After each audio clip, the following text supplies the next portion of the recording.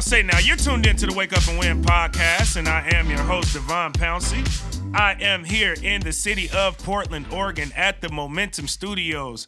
No D-Boy, no Spencer Shea, just me. But we will have a guest come on here shortly because this guest and I, he's a familiar voice. You've heard him on here before. But we've currently got this friendly podcast debate going on. Obviously, me representing on behalf of the Wake Up and Win podcast, disagree with him and some of the takes that he's been having on his podcast. And quite frankly, he's been calling us out. Wake Up and Win listeners, he's been calling us out. So we'll have a little bit of podcast wars amongst so much other with our good friend and guest who I will introduce to you shortly. But prior to that, some quick announcements. This Saturday, December 18th, 4 p.m. tip-off, I will be on the call for Pacific University Women's Program down at the Stoller Center in Forest Grove, Oregon. They'll be playing against Nebraska Wesleyan University. I've been telling you all since prior to this college basketball season started, this women's team is the team of the three teams that I call games for, obviously, as the analyst for Portland State's men's basketball and also the play-by-plays for Pacific University men's basketball, along with the women, obviously. This women's team is the team that I was most excited for coming into this season because I know that they have a group that is really, really special. And so far, they have shown how special they really are to this particular point in the season. They're already 2-0 in conference play. They got a 6-3 record overall, lost some competitive matchups, but this is a really, really promising program. So it's really quality basketball. For those of you that have nothing to do on your Saturday, come on down, watch them. It's fun. It's a good environment. And like I said, it's high-quality basketball over there with the Pacific University women's team. Also, if you just want to watch, because you can't come down to Forest Grove, Oregon, tune in on GoBoxers.com. Just head over to their schedule on GoBoxers.com. They will have a watch link for you there, and you can listen to me on the call while watching some great basketball once again. Also, I'm actually just going to announce the games that I have for the remainder of the year because this is our last podcast episode of the year 2021. Obviously, Christmas is next weekend, and so we're just going to take that week off. Now, the week after, we will do a best of 2021 episode. We'll have a bunch of clips of some of the best moments that we've had this year, but as far as me coming on and hosting and giving you my thoughts and my takes and opinions and brain dumps and so on and so forth, this episode is the last one we'll do that. But I will have more games on the horizon before we wrap up the year, and it's more so particularly New Year's weekend. So many of you may or may not have anything to do on New Year's weekend, but here's my crazy schedule. December 30th, we will have a home game. Portland State will be playing against Eastern Washington over at the Viking Pavilion. Come out if you can. If you can't, it will be on ESPN+, so you'll be able to tune into that. That is a 7 p.m. tip-off. So that is their conference matchup against Eastern Washington. So it's all Big Sky play starting December 30th and thereafter. So obviously a pivotal time of the year. The team could use your support. Again, the Viking Pavilion is loads of fun, and I just encourage anybody who gets an opportunity to come out to a game at Portland State to do so. On December 31st, though, which is New Year's Eve, Friday, 4 p.m. tip-off, Pacific University Women's. Once again, they'll be hosting Illinois Wesleyan University, so I'll be on the call back at the Stoller Center in Forest Grove on New Year's Eve, calling that women's game. And then on New Year's Day, Idaho will be coming to town to play against Portland State, so that'll be obviously another Big Sky Conference matchup. That'll be Saturday, 7 p.m., January 1st, 2022. And pull up if you can. Tune in on ESPN+ if you can't pull up. So that's the announcements that I have for the remainder of the year because, again, this is the last episode of the year. But now I want to get into some content, and I'm going to bring on my guy here, Chris Partee. You're back again, Mr. Deadspin, Mr. Courtside Crossover Podcast. How are you doing, sir?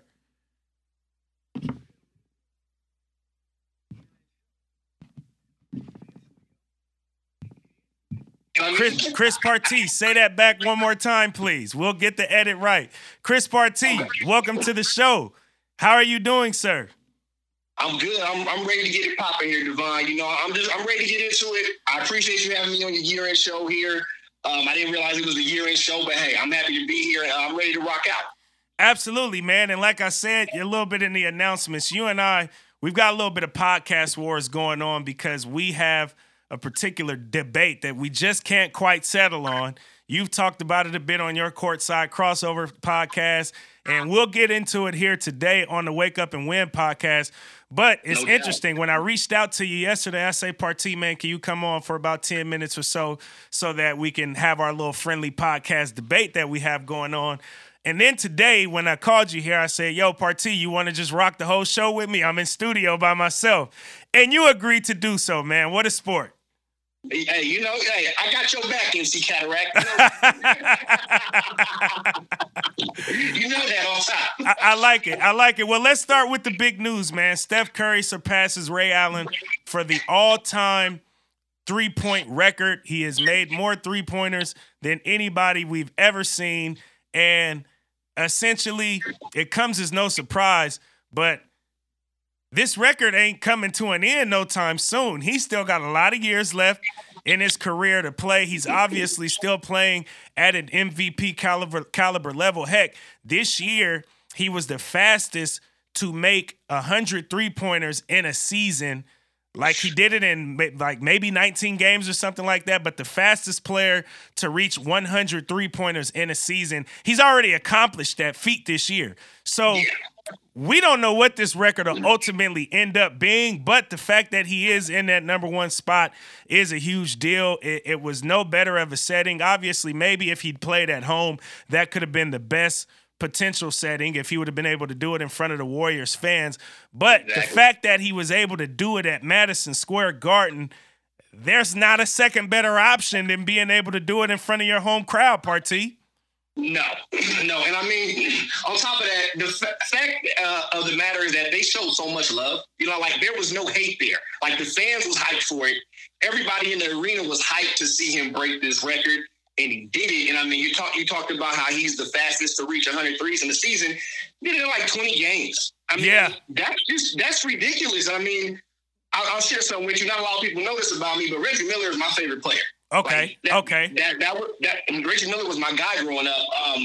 I mean, like when I was playing when I was younger, I knew I couldn't be Jordan, right? I didn't have that athleticism, but I could work on my jump shot, right? I never got that good, obviously, but I knew that was something I could possibly attain. Right. So Reggie was always my favorite guy. So to have somebody like first Ray Allen and then now Steph Curry pass Reggie and then pass Ray Allen, I mean, talk about you can't find a more stand-up guy probably in today's, sports in general than Steph Curry. You know what I mean? So the fact that, just outside of the basketball stuff and everything he does charity-wise, the foundations he has and all these different things, stuff he still does for the city of Oakland and children in Oakland, even though they don't play there anymore, like, he's just a stand-up dude. So I'm glad that somebody like him could come along and take this record and to speak more to your point, he's going to put this thing, like, so far out. I mean, it's just going to be ridiculous. It's going to be ridiculous by the time he's done. Do you think that we'll ever be able to see anybody surpass Steph Curry's three-point record? Obviously, we don't know what that final number is going to be, but in our lifetimes at least, do you foresee anybody being able to break whatever that record ends up being based on his current trajectory, the way he's playing right now, and how much longer he could be playing this game? Devon, I'm going to say yes. And for the only reason I'm going to say yes is because the way teams are shooting the three now, and obviously we know Steph and Clay, they ushered that in. But teams are shooting so many more threes than they were even 5 years ago. Someone eventually is going to, I think, get to that record, no matter how far he sets it out now. He's probably going to play at a high level. Before the season, I said he might have 3 to 5 more years at a high level. He might have 7 to 8 more years, to be honest with you, at a high caliber, top 5 MVP consideration type level. So he's going to put it so far out. But eventually, even in our lifetimes, because, I mean, we ain't, I ain't that old. I'm older than you, but I ain't that old. So right.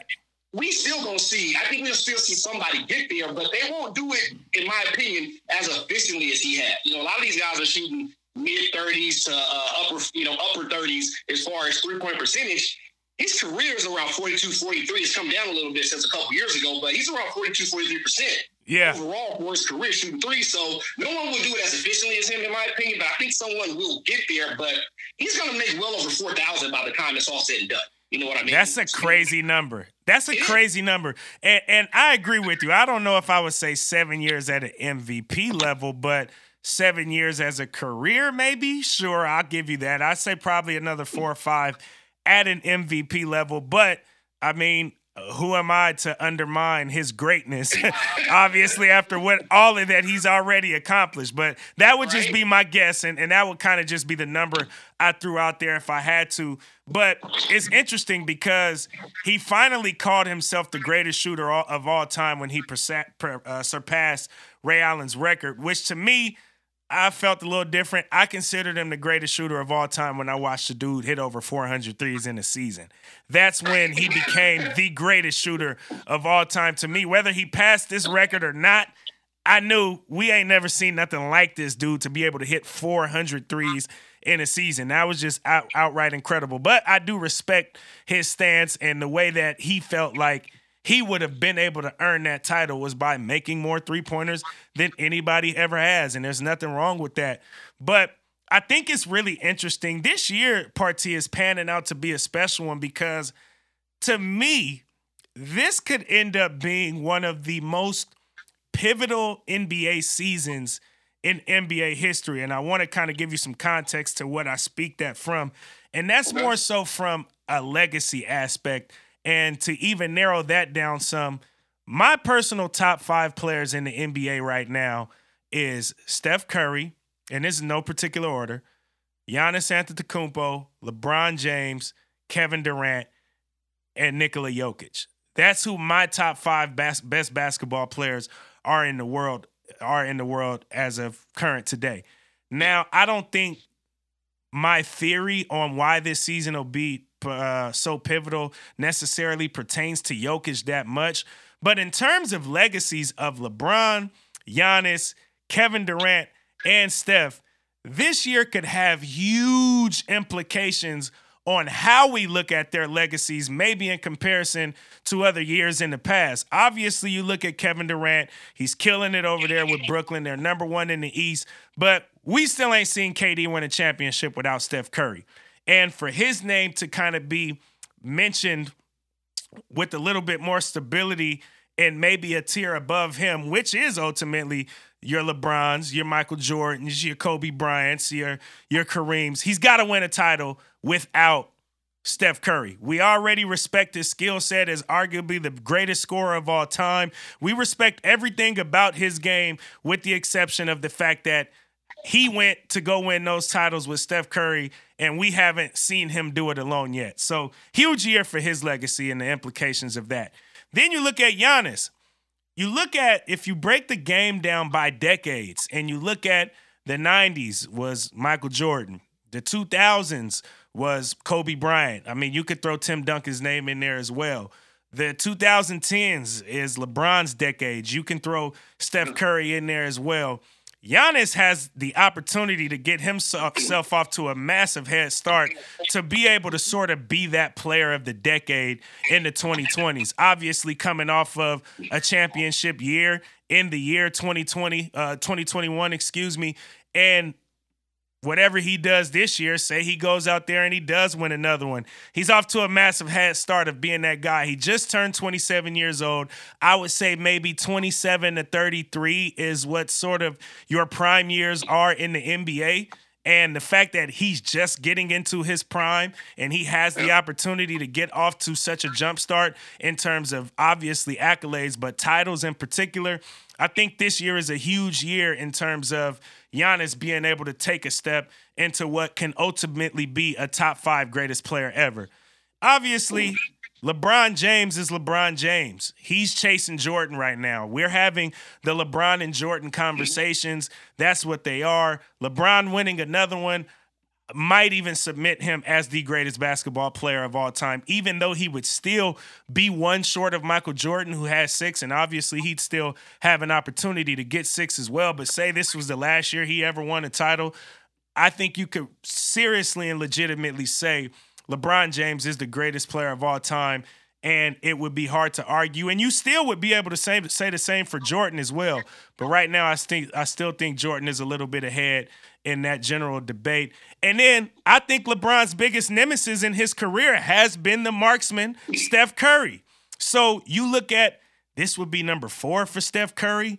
Now we got to start giving Steph Curry a heavy consideration of maybe a Mount Rushmore guy in terms of all-time NBA players, if he can go out and win a championship this year. So I don't know. These legacies just seem so big and so extensive in terms of what's on the line right now. Obviously, tacking that on to what it is that all of these great players have already done.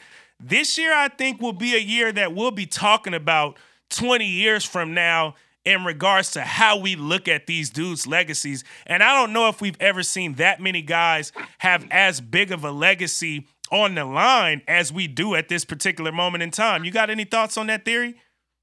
Yeah, I mean, what you just said about Steph, like, really made me think. How you said if he wins a championship this year, obviously that'll be number 4. And he has to add to that, he has a really good shot at winning the MVP this year, which would be number 3, right? Right. I think the only thing that would keep Steph. Okay, let me ask you this first: is he top 10 already to you, in your opinion? Top 15. I would put him in the top 15. He's definitely top 15. For me, that's not even a question. I mean, honestly, right now, if I had to peg him, he might be somewhere between 10 and 12, in my opinion. I agree. All-time top right now. Agree. So let's just say, for the sake of argument, the Warriors win the championship this year, right? And he wins an MVP, right? And that's where I was going, because that's really the only criticism of him, right? He hasn't won you mean the regular season or finals MVP? All the above. All the above. Honestly, I don't know if he can win the finals MVP and not win the regular season, I think it still moves him up quite a bit. I agree. He hasn't done it. He hasn't. Now, you can say what you want about 2015, whether he should have won the finals MVP or not that year, he didn't win it. So, we can't change that. But if he wins the finals MVP this year, they win the finals, even without the regular season MVP, that has to catapult him up towards, if not probably not top 5. I won't go that far yet, but, top 6, 7, 8. But why wouldn't you go that far yet? Because 4 championships, and then he finally gets a finals MVP. He obviously is the greatest shooter we've ever seen. Like, I think he skips maybe the Larry Birds who might be ahead of him. He might even be able to skip somebody like a Shaq, who I would consider to be ahead of him right now. You're talking, like I said, top 5, maybe even Mount Rushmore. He would be like right at number 4 maybe, but that gives him a pretty significant leap from maybe a top 15 team to a college football playoff watch guy. I like the analogy. Right. 4 teams, baby. 4 teams. I think he skips significantly if he wins a title this year. And as you mentioned, wins a finals MVP, which who really would be his threat to do so on his team? Yeah, I mean, we thought that before, though. Yeah, I just, they weren't the same team then, obviously. I agree. They are now. They didn't have the legacy yet. They have when they won that first one, no one expected that, right? They have an actual legacy now. They have a past and they have experience. So it's a little different. We expect more out of Steph now. Right. But now, I'll give you this. If he was to do all 3, regular season MVP, finals MVP, and the championship, then yeah, you got a real good argument to throw him up there. A really top 5. Now, yeah, that's what I'm saying. You got a real good argument for him to be in the top 5. Now there will be people that rail against that. For sure, how it played out. But I mean, 4 championships, 3 regular season MVPs, finally have a finals MVP. I mean, and the all-time 3-point record. All-time 3-point record. He's a 2-time scoring champ. I mean, it would be hard to argue that. It really would. It would just be hard to. It would be hard to argue that. As far as you talk about LeBron. LeBron is LeBron. I mean, like you said, he's the only one right now that's in the conversation with Jordan. He's right. the only one. Absolutely. Out of all the guys you named, out of anybody playing right now, he's the only one in the conversation. Absolutely. Now, and I'm still on the same page with you. I still have Jordan number one. That was, my wheelhouse, my era. But I've also watched all of LeBron's career too. And I mean, it's hard to really go against 6 for 6 in the finals, 6 finals MVPs, 10 scoring titles, and whatever else you want to say about Jordan. All NBAs, all defense. We know the resume. We ain't got to go there. We know all that. It's hard to go against that, but LeBron, if he wins the title, and on top of that, if LeBron and the Lakers win the title this year after the start they've had to this season, it's a real argument because this has been a struggle. I mean, it has. A struggle for real. Absolutely. Really on that bus. Absolutely, and I still think they're contenders, even with the struggle they've gone through because of who they have on that roster. Yeah, I mean, and we talked about this coming into the season. I told you that was really the only team, and I overlooked Phoenix, so my apologies to all the Phoenix fans for that. But I told you the Lakers was the only real team that I worried about for the Warriors coming into the season. And now it hasn't panned out that way yet, but I think they can still get it together. Whether they get, there's rumors now about them possibly trading Russell Westbrook. We don't know what's going to happen there, but I think, we still got a long season ahead of us. So we got, still more than half the season to go. So we'll see what happens. But if LeBron can somehow figure out how to get this team to the championship this year, that'll be huge for his resume. Huge. Yeah. Huge. And then you obviously got Giannis, who, like I said, this if Giannis can go win it this year, it becomes his league essentially. Yeah, If they win it again, like he already has two league MVPs, so he don't really even need to worry about that anymore. If they win the championship again, and you talked about our little podcast debate that we've been going back and forth on, but if they win it this year and Giannis basically kills it again, because he's gonna have to kill it for them to win it, obviously. For sure. He's got to be the best, hands down best in the league right now. It would have to be his league. It would just have to be. Yeah.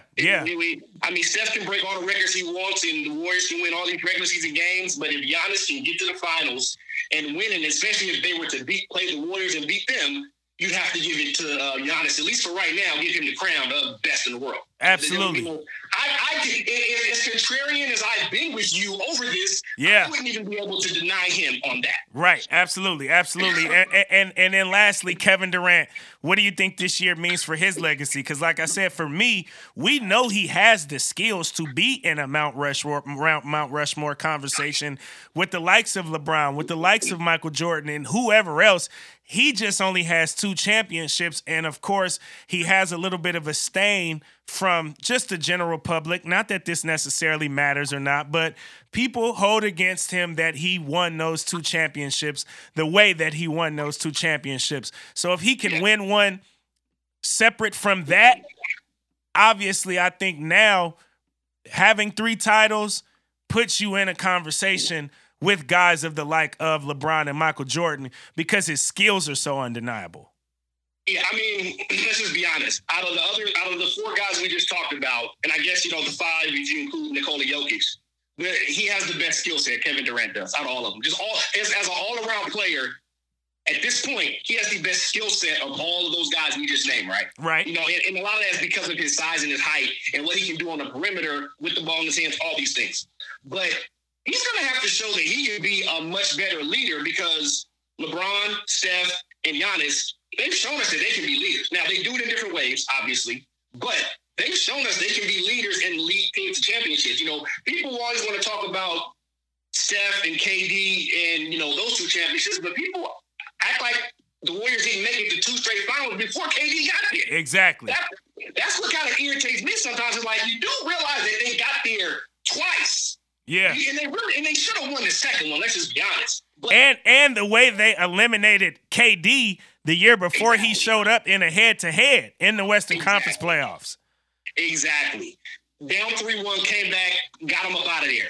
That's what kind of especially if you're a Warriors fan, you from the Bay, that really irritates you because you act like Steph hadn't already shown you that he could do it, as the lead guy without another, top 5 superstar in the league on his team. So, but Kevin Durant is gonna, and I'll be honest, man, I'm losing a little bit of faith in the Nets. I'm gonna be honest with you because there's no Kyrie. I don't know what's going on with James Harden. Do you know what's going on with James Harden? I mean, he's just the rules changed. The rules changed. That's what's going on with James Harden.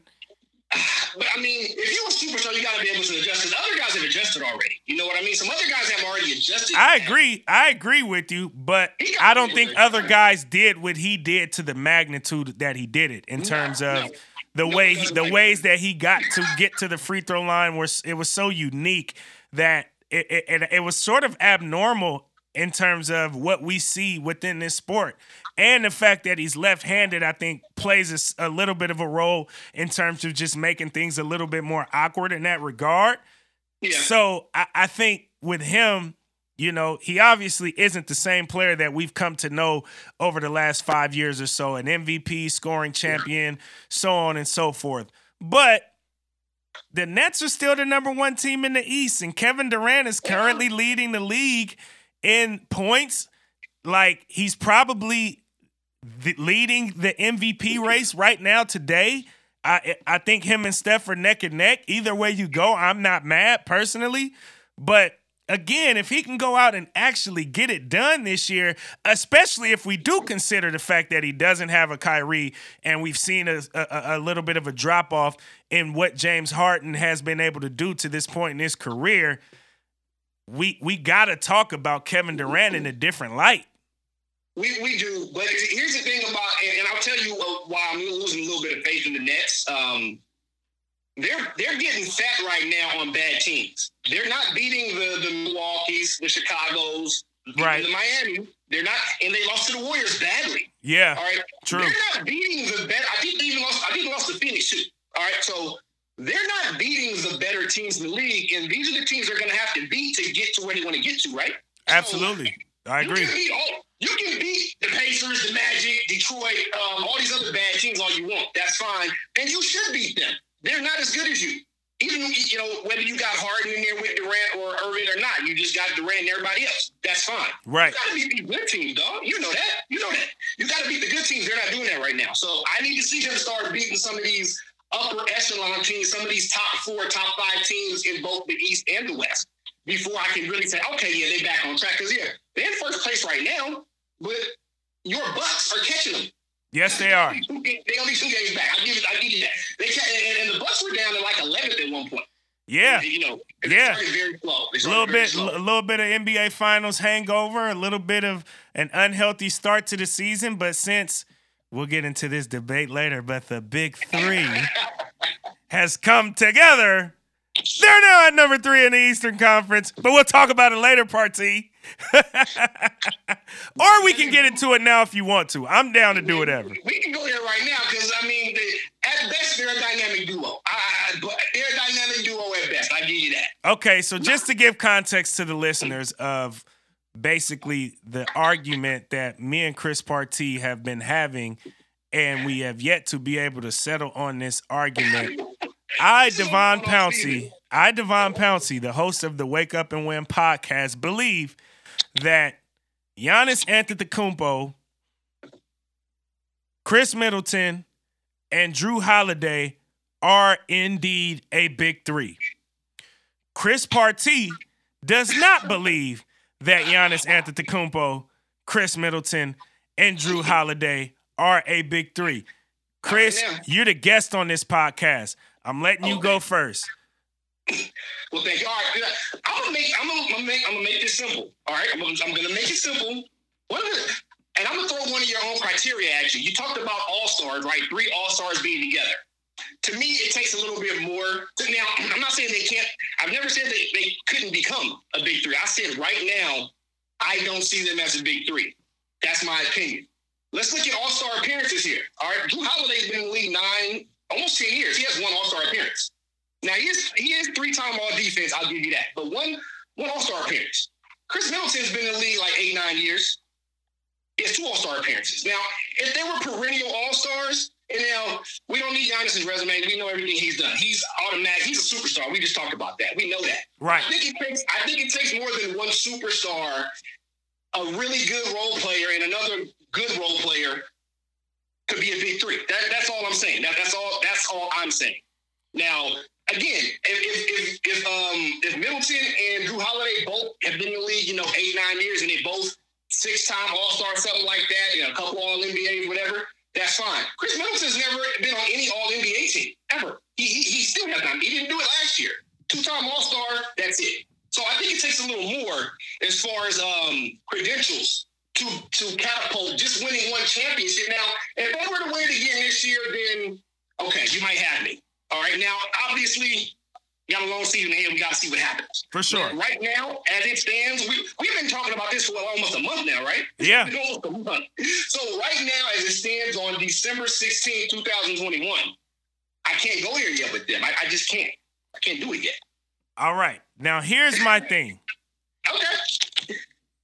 You sat here and you didn't call them perennial All-Stars, but you did indeed call them All-Stars, correct? Yeah. Because they have been All-Stars in this league. To me, that is good enough, especially when you actually win a championship together to be considered a big three. 3 guys that are All-Stars, have been All-Stars in this league. They're in their primes, and they actually got the job done. Now, when Drew Holiday first signed to the Bucks, I might lean with you a little bit more and say, okay, we'll see if they're a big three or not. But the fact that they won a championship and they each have been All-Stars, they are currently in the primes of their careers, and together this year, they've been doing pretty damn good when they all 3 are on the floor together. To me, when they won that title, that propelled them to being a big three. I would have questioned it before they won that title. But the fact that they got it done, I've never seen another big three that hasn't won a title. They got just as many titles as Ray, Kevin Garnett, and Paul Pierce have together. And that's a big three. All of them been All-Stars. Sure, you could go perennial All-Star and take it there. But to me, the title means a little bit more. And to me, it offsets maybe the fact that these guys don't have 4 or 5 All-Star appearances and they've got 1 and 2. Because, go ahead. No, I think we're arguing semantics here. I mean, because that's what I'm saying, though. You brought up that I was going to go there as far as comparing them to other big threes. Look at that Boston big three. All 3 of those guys, even before when they came together, that didn't immediately make them a big three. All of them had been on all NBA teams. All of them had been perennial All-Stars. Not once or twice in like 8 years, perennial. Making it a good amount of the time, I would say, at least half the time. For sure. At that point. Okay, they had a lot more going for them credential-wise than the other 2 do on this so-called big three. That's where I'm going with it. I think we have a different definition, obviously. So my point. So I guess where I think we're having a little bit of a disagreement, and I think I figured it out. You have to be a big three when you first come together. Well, no, because again, these 3 have the same amount of championships. Say what you will about their prior careers and how many All-Stars and everything. Sure, when they came together, we considered them a big three because of who they were. But what is it that can propel you to become a big three if there's any questions about it? To me, that's winning a championship, and the Bucks did that. Yeah, I'll be honest. I need to see more. Because I think that's the same way that Steph, Klay, and Draymond were able to become a big three because they did it pretty early on in their careers with not a lot of All-Star appearances, but they weren't a big three until they won that championship in 2015. Sure, they've done a lot more since then to cement that, but to me, after winning that title, they became a big three. But let's be honest, and I mean, we can go back later on and look at this. We can pull up old articles from back in the day, old clips from 2015. They weren't initially called a big three just after winning one championship. It was more so after they broke the regular season record next year and got back to the finals. It was more so after that. Not initially just after winning that first championship. People did not really see them as a big, at least not nationally. Maybe in the Bay, that you can say that, but like nationally, true. Like, so that's what I'm saying. I just need to see more. If they win it this year, okay, give it to them. But I need to see more. I just need to see more. After one championship, I can't, especially with those guys. But I'm also interested this though. I'm also interested. I'm not sure Draymond Green had an All-Star appearance before that season either. And all of these guys did have an All-Star appearance prior to becoming a Big Three. And that, to me, puts them a level above Steph, Klay, and Draymond if you're talking about after the first year that they've each won championships. If I recall correctly, I could be wrong. Maybe Draymond was an All-Star player the year prior when they lost I think it was in the second round to the Clippers. I could be wrong. Maybe you could look it up over there. But I could be wrong there. But these dudes, all three of them had been All-Stars prior to coming together as a Big Three, to where I don't think they needed to sort of have that prove-it year that maybe Steph, Klay, and Draymond had because they were so much younger. And Draymond, I don't think, had been an All-Star coming into that situation in terms of the year that they actually started winning championships.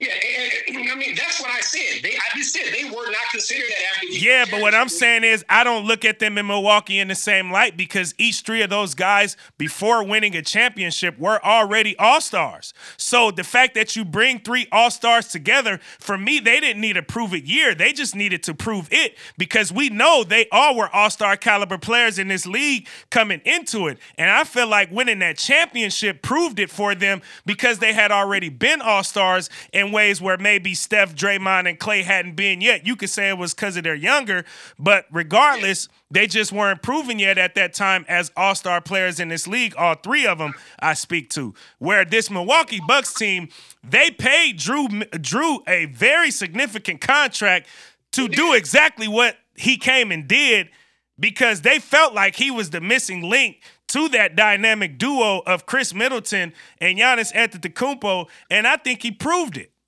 by coming in and winning a championship right away, essentially.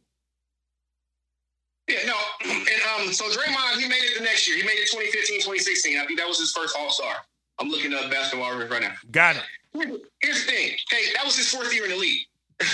That's fine. That's fine, but he wasn't an All-Star yet, so we weren't going to call them a Big Three after winning just one championship. Drew was an All-Star. The Bucks knew that. He wasn't a starter. It's a one-off, and he wasn't a starter. It doesn't matter if he was an All-Star. I didn't say he was a superstar. I said he was an All-Star. Anybody who's an All-Star starter, I would consider to be a superstar, essentially. He wasn't never a superstar, but he was an All-Star that came to sign with this team to come win championships, and they did it immediately.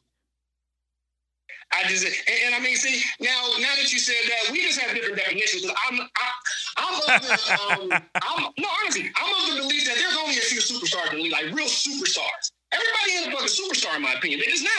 I'm not giving that to everybody. Everybody's not a superstar. You know, there might be 7 in the league, maybe 8. Superstars in the league. Superstars in the league. What's the 5 that we named already earlier? Who's the 5 we named? The 5 that we named already. The 5 that we named, I named LeBron, Giannis, Steph, KD, and Jokic. All superstars in my opinion.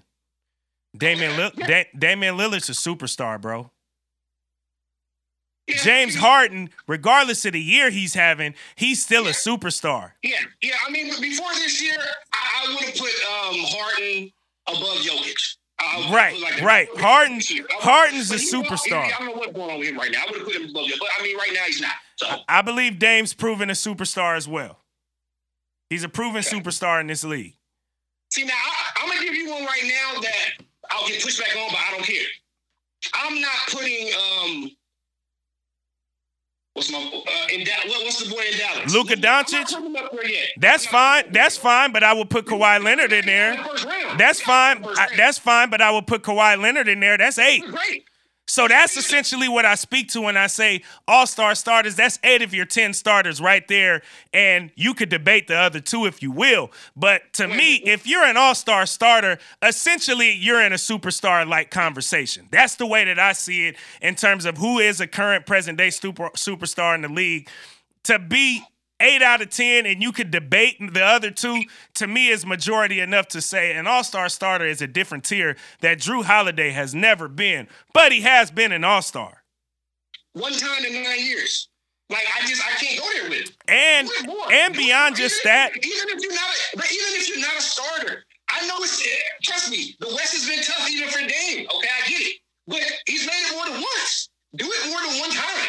Do it more than one time in 9 years. But I also hold significance in how your peers respect you as well. And I've seen what he's been able to do to Dame in the big moments. I've heard KD call him the best defender in the world. I'm just saying the signing was for him to take them over the top as somebody who's been a proven all-star in this league before, and he took them over the top and they got the job done. So to me, they've already earned Big Three status. Again, when he signed, I would have been a little bit more on the fence, and I probably would have more so agreed with you. But when they won that title, to me, hey man, he got an all-star contract. He had all-star-like expectations. They wanted him to come win the title, and he got it done. Let's be honest, half the league has an all-star contract now, so that means nothing to me. True. Get paid. True. But half the league ain't won no half the league ain't come and be the lone player that could sign with a team and take them over the hump to become champions. He did that. He did that. He took them over the hump. He did that. Along the way. Let's be honest. They got huge breaks. Come on now. Oh, we're not doing that. We're not doing that. Huge breaks. Every championship come with a little bit of luck. Every championship comes with a little bit. Any champion will tell you that winning a championship does come with a little bit of luck. But to be a champion, you have to outright earn it, and they did it. Regardless of what was put in front of them, you gotta earn being a champion, man. Luck included. Let's see him earn it this year. Then. Okay, So what did last year mean? They didn't earn it last year? I need to see more than what I've seen from them. Based on the other guys' resumes, I need to see more than what I've seen. I need to see more. That's all I'm saying. I've seen enough. I mean, we went off of your criteria as far as all-star. He's a one-time all-star in 9 years. You can't take it from him, no, Partee. But you can't take that from him. You can't, but there's other guys that have made it more than him. Yeah, and you can't take it from them either. If they can go out and play with two other all-stars and win a championship, you couldn't take it from them either. But everybody's not a big three. That's all I'm saying. Like, we want to crown people as big three all the time. I didn't crown them initially. I crowned them after winning a championship. Yeah, but you're crowning them now. I don't think I just don't. Because they just won a championship not even maybe half a year ago. If we look up 3 years from now, they've only won one championship. Are they still a big three? Yes. Because they got it done. Yeah. Book it, Partee. And then fell off. At least the Warriors kept going. They went to the next one the next year. They didn't win it, but they kept going. Well, hey, they looking damn good. They're number 3. They're number 3 in the East right now. Since they played together, they might have lost 2 or 3 games and won like 12 or 13. So either way, they got off to a start where together, them 3 on the floor, they were 10-0. So to me, I mean, obviously only time will tell if they keep going, but I don't see any signs of them falling off.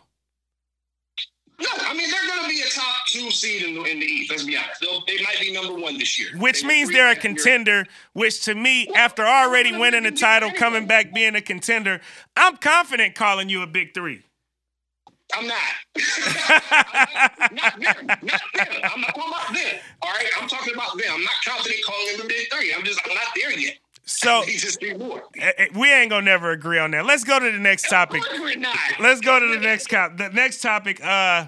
What do we got here? Dan Lanning is the new head coach for University of Oregon. You got any thoughts on that, Partee? Yeah, I mean, I don't know much about Dan Lanning, but yeah, honestly, I don't. I hadn't even really touched that yet, so. I don't know.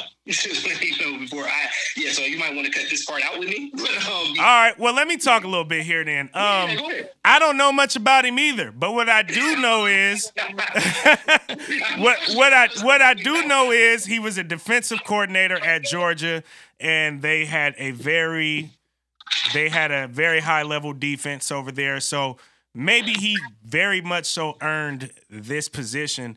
But I'm curious to see how the rest of his coaching staff rounds out, because to me, Oregon, the University of Oregon's brand, especially as a football program, is rooted in offense. When you hire a defensive coordinator as your head coach, your assistant coaches, especially if you want to protect that particular brand, now becomes very, very important in regards to what type of program this will be. I don't necessarily think you can turn Oregon into a SEC-like program, which is where Dan Lanning comes from. I think Oregon's niche is athleticism, especially being that a lot of their recruits come from the West Coast. Now, sure, maybe he can go get some guys here and there from over in SEC territory because he's been there for such a long time. But when you talk about where the majority of your recruits are going to come from, we're not as big as some of those dudes are in Texas, but we are every bit as athletic. And that's what our niche is our athleticism here on the West Coast in terms of how we've always sort of played sports.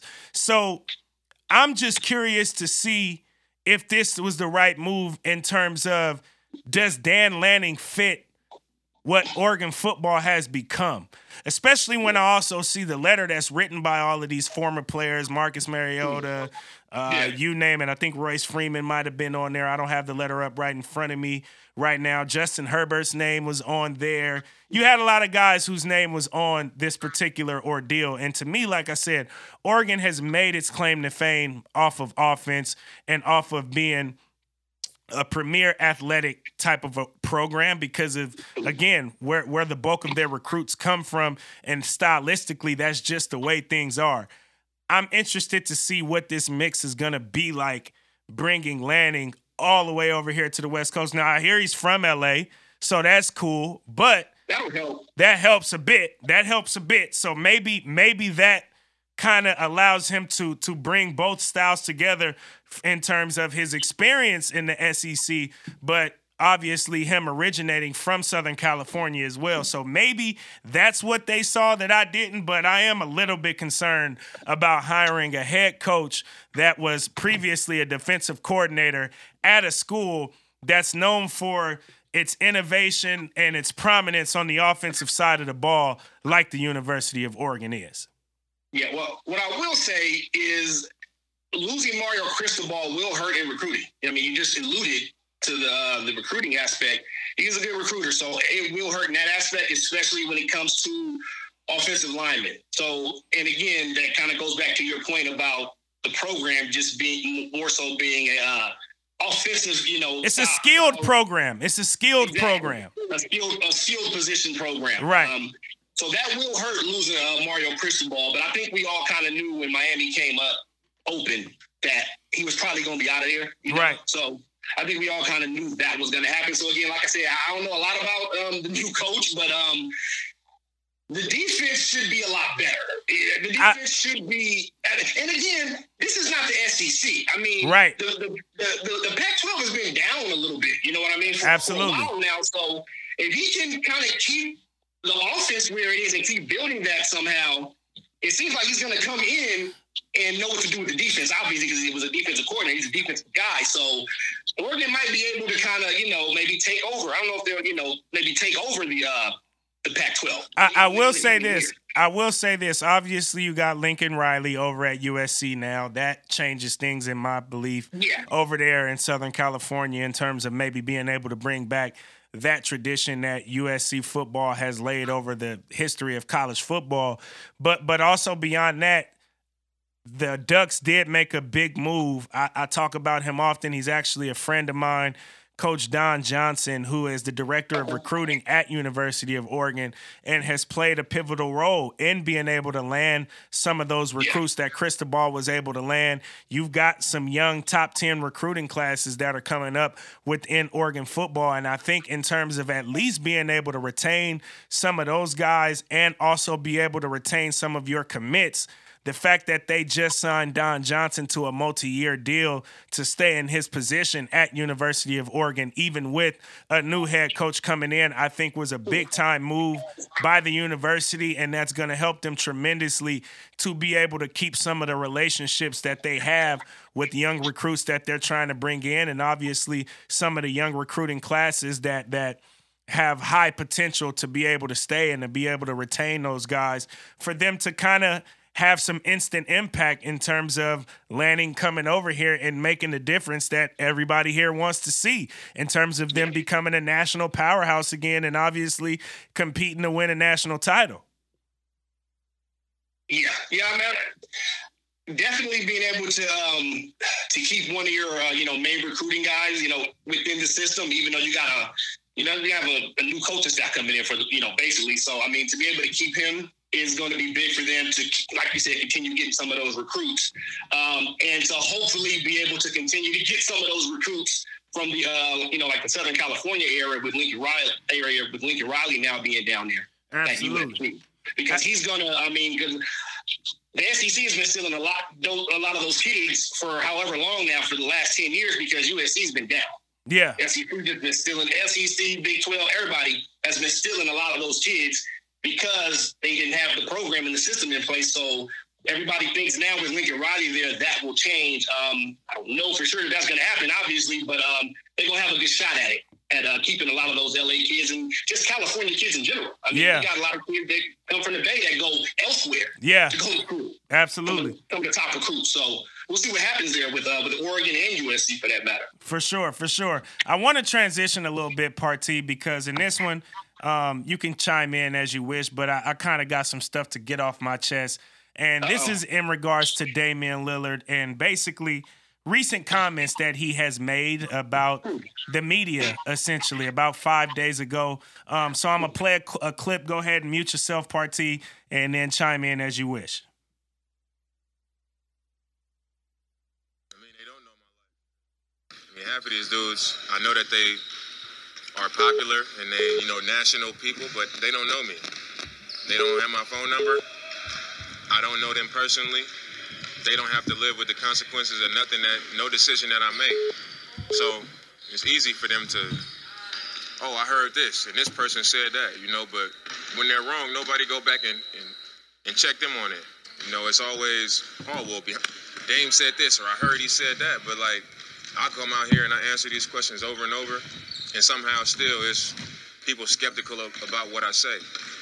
So, I mean, it is what it is, man. You can't trust nobody in this industry, and that's all it is. The thing that I know is I am who I say I am. I say what I mean what I say. And, you can criticize how I play or who I am as a player. That's one thing. But who I am as a person and the things that I say, I mean them. So that's one thing that I stand on, and I know people can't challenge me on that. So it is what it is, man. They can say what they want. It's hard. They can't say they have my best interest when they don't know me. I've never told somebody that I don't know personally, I got your best interest, and meant it when I don't know them. So they can continue to talk. They can continue to say what they're gonna say. It is what it is. I really don't care no more. So that there was a frustrated Dame Lillard. Very frustrated. Very frustrated Dame Lillard, but I'm going to get into a little bit of a monologue here, Partee, because obviously we heard that clip and Dame was speaking to the media about the media. And folks probably think that I'm going to come on here and express my thoughts on trade rumors or how good the Blazers aren't at this particular moment in time. But that's not what I'm here to do. And if you heard last week's episode, we recorded last week's episode the day before that press conference was released, essentially. And I said a lot of those same sentiments on last week's episode. And then he basically just supported it with that press conference and what he came out and said. But I'm not here to talk about the Blazers per se. I think there is sort of a social dichotomy that I want to speak to that I've analyzed. Obviously, a lot of that based on what Dame just had to say there. Part of it in regards to me being black in the media space as well and in the journalism space. And then some of it is based off of an experience that I just had earlier this week with a platform that Damian Lillard actually does trust in the media space. And I know that because 10 months ago, he did an hour-plus long interview with this particular platform. And that platform is $1 million worth of game. hosted by Gillian Wallow. Now, many of you may not know what that podcast is. It's definitely one of my favorite podcasts. Gillian Wallow, he got his claim to fame essentially as a rapper. Wallow is his cousin who has become like an Instagram social media personality. He did like 20 years in prison. He comes from the inner city of Philadelphia. Him and Gilly both do. So that can sort of give you a background on them. But in regards to the significance of their podcast, it's a top 3 music podcast in the world. Go on your Apple iTunes, whatever you got to do, and look up the top rated podcast in the music category, and you will see $1 million worth of game right near the top. That's how big and significant of a podcast this has become. But I went back to the Bay. I had to handle some business out there. And the night that I was out there, I ended up going to see them. They're on a live podcast tour right now. And I got to go see my first ever live podcast, first and foremost, which was super dope. But also, I got to really kick it significantly with Gillian Wallow. Shout out to Simba, my cousin, who was the connect. He performed at the show as well, and he was the one who connected the dots. But essentially, we got to really kick it with them backstage and chop it up for over an hour about all kind of stuff. We talked about sports. We talked about Gilly and Joe Budden's back and forth over their potential battle, which is obviously sort of a podcast war as well in itself, but they're both former rappers who have very successful podcasts.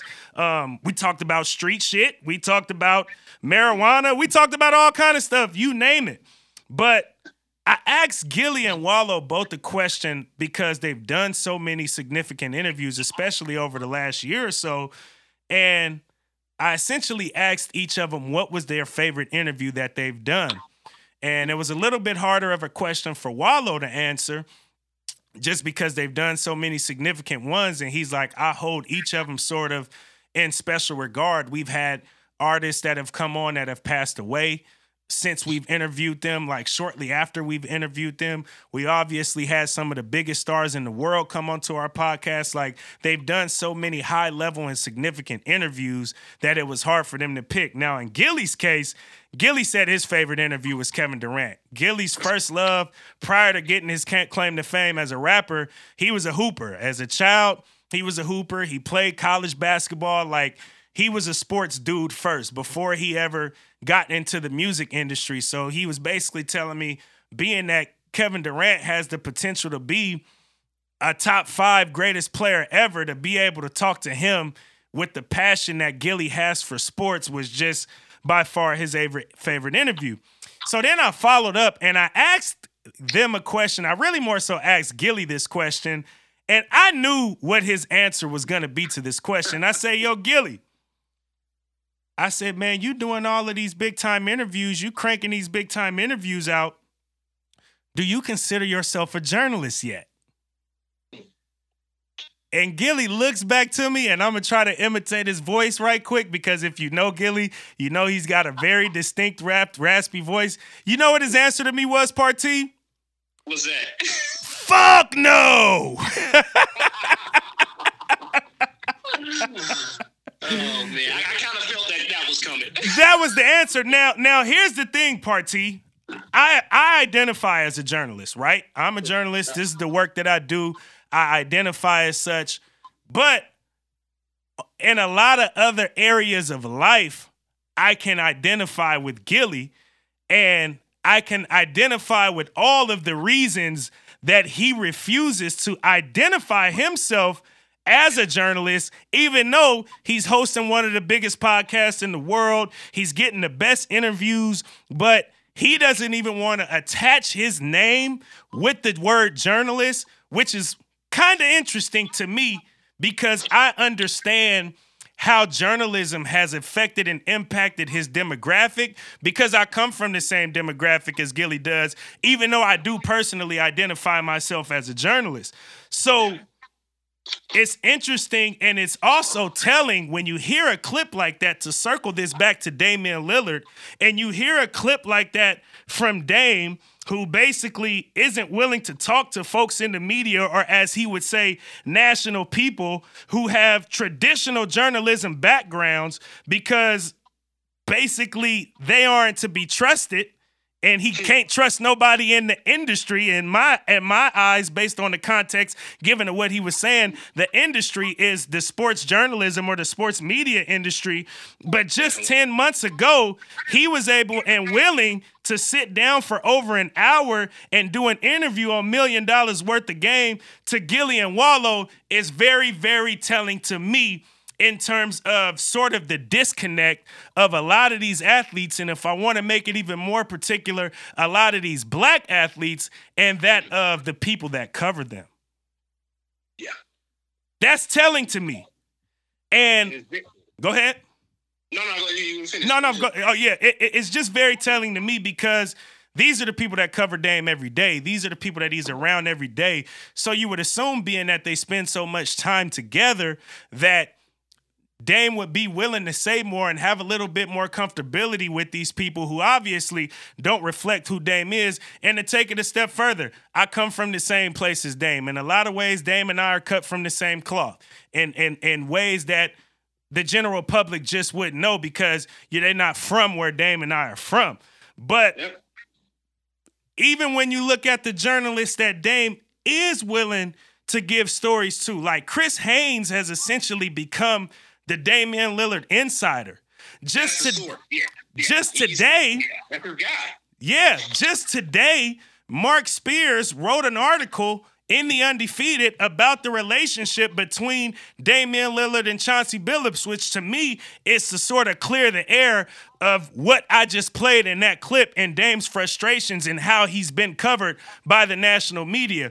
You even take it to a guy like Stephen A. Smith, who sings the same tune as a lot of the national media does. And even last week, D-Boy gave Stephen A. a hard time on this here very podcast, imitating him all the whole 9 yards, because Stephen A. does sing a tune that a lot of this national media sings in terms of trying to get Dame traded and these rumors around Dame's trades. But where I will give Stephen A. some credit last week, he mentioned, even though my views don't align with Dame, I did speak to Damian Lillard a few days ago, and he is still steadfast in the fact that he wants to be a trailblazer. He's not looking to be traded. He's not going anywhere. So the fact that Stephen A. could even acknowledge that, I think was very important, because clearly these other folks can't necessarily acknowledge that they've been speaking with Dame, and he's calling them out on it in press conferences now. Now, obviously, the through line, whether you talk $1 million worth of game, whether you talk Chris Haynes, whether you talk Mark Spears, whether you even talk Stephen A. Smith, regardless of how you feel about him, all of these dudes are black. Facts. All of them. They all share a racial background with Damian Lillard that majority of these people that I assume he was talking about in that particular press conference don't. And he's grown a real problem and a real issue with that. So when I look at it from that particular lens, to me, it's like, yo, these traditional journalists, we got to get it together. And listen, I'm somebody that identifies as a journalist. So I'm not saying this to call out white media per se. Sure, could I call them out? Absolutely. But I'm not saying this in an attempt to call out journalism in the industry at large, because I'm a part of it and I identify with it. But I also identify with all the things that Damian Lillard and $1 million worth of game and even Haynes and Stephen A. and Mark Spears can all identify with, that most of this media journalism sphere just cannot, because it doesn't look like us. And sure, folks can try to call it bias that Dame is maybe only really talking to black media and black journalists in the industry, but if you're going to call that bias, you also got to call bias the hiring practices in the history of journalism and media, and how that may necessarily more so reflect you and who you are to be able to be in a position that you're in as a journalist. And why is that even an issue, that he speaks to who he wants to speak to? I mean, whose show is Aaron Rodgers on every damn week? Pat McAfee. Right? For sure. I'm sure they can relate on it. They may not be from the same places exactly, but being white males in America, they can relate on a certain level that you, myself, Dame, we can't relate to that. Right. We can, you might, just talking about yourself, myself, Dame, we can all relate to each other from the back. Yeah. And we black on top of it. So, I mean, there's certain things, you're going to, and at this point, I think Dame, obviously I can't speak for him, but he may look at it in a sense of, well, at least some of these black journalists, they may actually, because we have at least a similar background, they may have more of my best interest in mind as opposed to the white journalists. Especially when it comes to reporting on him accurately, which again, we're currently in this sort of fake news zeitgeist right now where journalists need to kind of amp it up in terms of being able to report accurately and not be called out by guys like Damian Lillard, because it doesn't help a narrative that we're already challenged with and facing every day during these like fake news times. Whether that's a conspiracy thing or not, it has influence and it has impact on the way journalists are being viewed present day. And when things like this happen to a guy like Damian Lillard, and he now calls these journalists out for being just flat out wrong, that doesn't help the narrative and the credibility of the journalist or the industry at large. Not at all. It definitely does not. So, I mean, and that's where I kind of think, somebody, or you could even put Kevin Durant in that. I mean, he how he feels about the media in general. Right. He just went at Skip Bayless again. Was it yesterday or the day before? Yeah. I mean, they've been going back and forth for years. He just told him, dude, I don't like you. Quit talking about me. But again, he did that in the sense that Skip Bayless, like he always does, he's placing him against LeBron. He's always pitting KD against LeBron, and KD is probably just tired of it. You know what I mean? So right. I get it. And, he's one of the main ones that tend to do that. Everybody doesn't always do that. So, I mean, I kind of get where a guy like Kevin Durant and Damian Lillard, where they're coming from, where it's like, okay, so these other people, they don't care about me as a person. Because they don't understand him as a person, which is the reason why I'm able to come on this podcast and have the analysis that I do, because I know that majority of my peers, they not backstage kicking it with Gillian Wallow. I'm not bragging about it, but I just know y'all wouldn't connect with Gillian Wallow on anything. So they would look at y'all crazy backstage. But Dame, who's cut from a similar cloth again that I'm cut from, he went and did an hour and 15-minute interview with Gillian Wallow that he ain't doing for these journalists that clearly he's calling out. So again, as a journalist myself, it's a tough position to be in, because I understand why somebody like Gilly would look at it as not cool for somebody to be a journalist. I can't tell you how many times I've been profiled. And when I say profiled, I mean this in terms of I've gone out and people have met me, and I don't come off as a journalist when you meet me just in my social element. A lot of people would never expect that I'm a journalist, or even more so have been able to even do some of the things that I've been able to accomplish in this space. So when I tell them that I'm a journalist, because conversation may have just led us to that point, I can't tell you how many awkward silences that I've got for telling people I'm a journalist, because I look like somebody that identifies as the exact opposite of a fucking journalist. Right? It throws them off. 9 times out of 10, it throws people off that I randomly meet, and they don't meet me as a journalist. And I'm not just talking about white people, black people included, all races. It's like, I didn't connect with you on I wouldn't have assumed you were a journalist based on how I've connected with you. So now that I'm hearing you say this, it's like throwing me off a little bit because of the stereotype and the stigma that journalism has. And a lot of it has to do with the racial dynamics in regards to who can't get hired to be a journalist. Yeah, definitely. I mean, I can't agree with you more on that. I mean, and there is definitely that there's a stigma amongst journalism, right? Of journalists. It's kind of like It's kind of like how people think about lawyers. People think all lawyers are, creeps and they're sneaky and underhanded. journalists kind of have a little bit of that same reputation. Especially today, Party, in this fake news, like I said, in this fake news zeitgeist. The spirit of the times right now is that news is fake, journalism isn't to be trusted, and that's a challenge and a barrier that we're facing as journalists in this industry. It doesn't help when the subject matter is coming out and saying you're falsely reporting on them, and obviously in this case, the subject matter being Damian Lillard. All facts. Yeah. Yeah, that doesn't help. And I mean, but we've been here for a while, though. I mean, athletes have been non-trusting of the media. Maybe not as much as now, as widespread, but it's been going on for a while. For sure. And I don't know. And now, do you think social media has brought that in a little bit as far as the distrust? I think social media has brought it in. I think politics have brought it in. Like I said, we're in a time period where people are challenging the credibility of journalists in ways that I've never seen it before. And obviously, just looking at the side of history that we're on from a social level, it's clear as day that this is a cis white male dominated industry. So it can only be covered a particular way. And now we get better understanding as to why certain coverage has been framed the way it has been, because look who's doing the covering. Yep. No, I mean, yeah, like I said, I can't disagree with anything that you said about this. I just can't, because it's right in our face, too. You know what I mean? It's not like there's no longer a secret about it. You know, it was talked about for years, but, especially... It's in books now, Party. I was just in a book that had an entire chapter dedicated to it, and I was quoted in it. Loving sports when they don't love you back. Yeah, okay, yeah. It's not a secret no more. If it is, it's the worst kept secret going in the industry. Absolutely.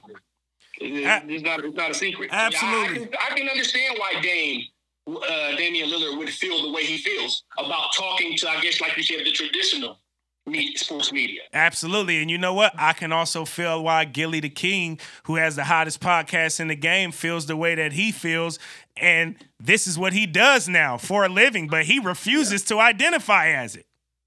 He refuses. And I don't blame him. I've had a hard time calling myself a journalist over the years because I know the stigma surrounded by that word, especially in terms of its impact on people that come from where I come from. Like, I understood. I knew Gillie's answer was going to be no, but it was just interesting to be able to ask him that question and to hear that answer in the position that he's in right now as arguably one of the best interviewers in the world. Yeah. Did he elaborate on that? I didn't need him to because I didn't want to make it more awkward and get in my journalist bag and ask him to elaborate because I already knew what it was. Right. I knew what it was. I knew what the answer was going to be, and I didn't need him to elaborate more on that because I already know what it is, and it's so connected to this situation with Damian Lillard. Like I said, it's very telling that Dame is claiming that these guys don't have his number. He hasn't talked to these guys, but just 10 months ago, he sat down for over an hour with Gillie Wallo, who does the same things essentially, but they don't identify as a journalist and in some ways don't approach it to be able to report more accurately on the subject matter because they know what the subject matter is up against in regards to the traditional journalism industry. Yeah. So that's all I got to say on that one, man. Yeah. No, I mean, like I said, it sounds like that would have been a really great conversation that had been around for people that weren't there with you and Gillie and everybody else that was a part of that. It was only a few. It was backstage. We was doing what we do. I ain't gonna call it out. Y'all speculate on whatever it was that we was doing, but we was doing what we do. And we chilled and we talked the real. And a lot of people in the journalism field would never even be able to have that conversation because they're so disconnected from a Gillie and a Wallo that it don't even make sense for them to even ever be in the same room. Yeah. Yeah, and again, like you said, the most of the traditional media, and that's not just all white media. Some black members of the media. For sure, because a lot of the black members in the media have had to adapt to this traditional journalism game, and they've sort of code switched a little bit to be able to make way in that particular space. Which is, really the history of this country. For sure. It's on so many levels. Everything here. A lot. We code switch all the time because of what we're up against. And I don't blame the black media for that, but the ones that usually get to prominence usually do some type of code switching at some point down the line. And I don't knock them for it, but it is what it is. It's what we up against. Yeah, and like you alluded to it earlier, that's what Stephen A. gets knocked about a lot. Let's just be honest. For sure. Absolutely. That's why he's knocked a lot by the black community. Yeah, he has to defend himself a lot more often than I think he would like to these days for that. Definitely. Yeah. For that. And especially over the last 10 years since social media and, we actually have more access to people now. Yeah. That are at a certain level. Yeah, he definitely does a lot more defending of himself. And I guess his blackness is for a better term. Right. A lot of defending of that these last, 5-10 years. Absolutely. More than he probably should, and definitely more than he wants to. Yeah, I agree.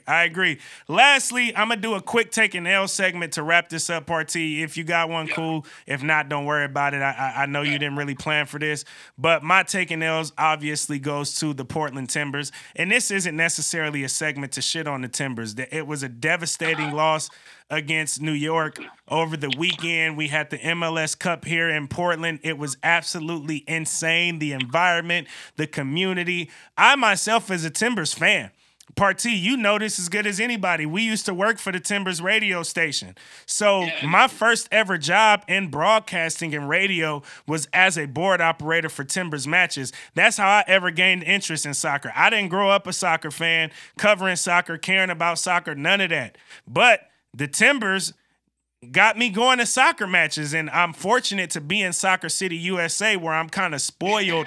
I'm spoiled by my experience of the sport, at least in America for sure, because I'm in the best city that you could possibly be in. And I do think in maybe 95% of the ways that was on display, on Saturday. But that 5%, and Part T, I talk about this all the time on this podcast. I talk about cultural karma, right? Yeah. And my true belief is the Portland Timbers lost that match when that fan threw that bottle at the player after New York scored a goal. You could blame it on the goalie and he wasn't able to hold it down. You could blame it on all of that. But to me, when I saw that happen, I knew New York was going to come away MLS Cup champions. Yeah. That's the best analysis I got for you about the MLS Cup, baby. But I knew that. I talk about cultural karma all the time. When I saw that, I mean, you could clearly see it, and I was watching it on TV. You could even clearly see it on live TV because it was during the celebration where the camera was on the team, basically. And when I seen that happen, I'm like, yeah, Portland not winning this one, even though the game ended up being as dramatic as a soccer match could probably potentially be. But I knew karma wasn't necessarily on the Portland's Timbers side once that happened. It's unfortunate. It has nothing to do with the technical skill sets of the players on the field, but that's my analysis on the Portland Timbers losing the MLS Cup, ladies and gentlemen. God, that's rough. That was rough. That was rough. But Part T, I'm about to get out of here, man. I appreciate you for coming on, rocking with me on the last episode of 2021. Tell them where to follow you. Check out your podcast, your work, all the things. So you can find me on Deadspin every day. Chris Partee. Find me on Twitter, Instagram at Chris Partee. That's CRISSPARTEE. And check out my podcast, The Courtside Crossover with Chris Partee. Every week. Sometimes I do 2 episodes a week. So, check me out on Spreaker, Spotify, iHeartRadio. We're pretty much everywhere. Just put in The Courtside Crossover with Chris Partee, and you'll find us. We're here all the time. Absolutely. Thank you for joining again, man. For sure, man. I got you anytime. Absolutely. All right. Bet. On that note, we're going to leave y'all the only way that we know how, and that is to stay woke and go win.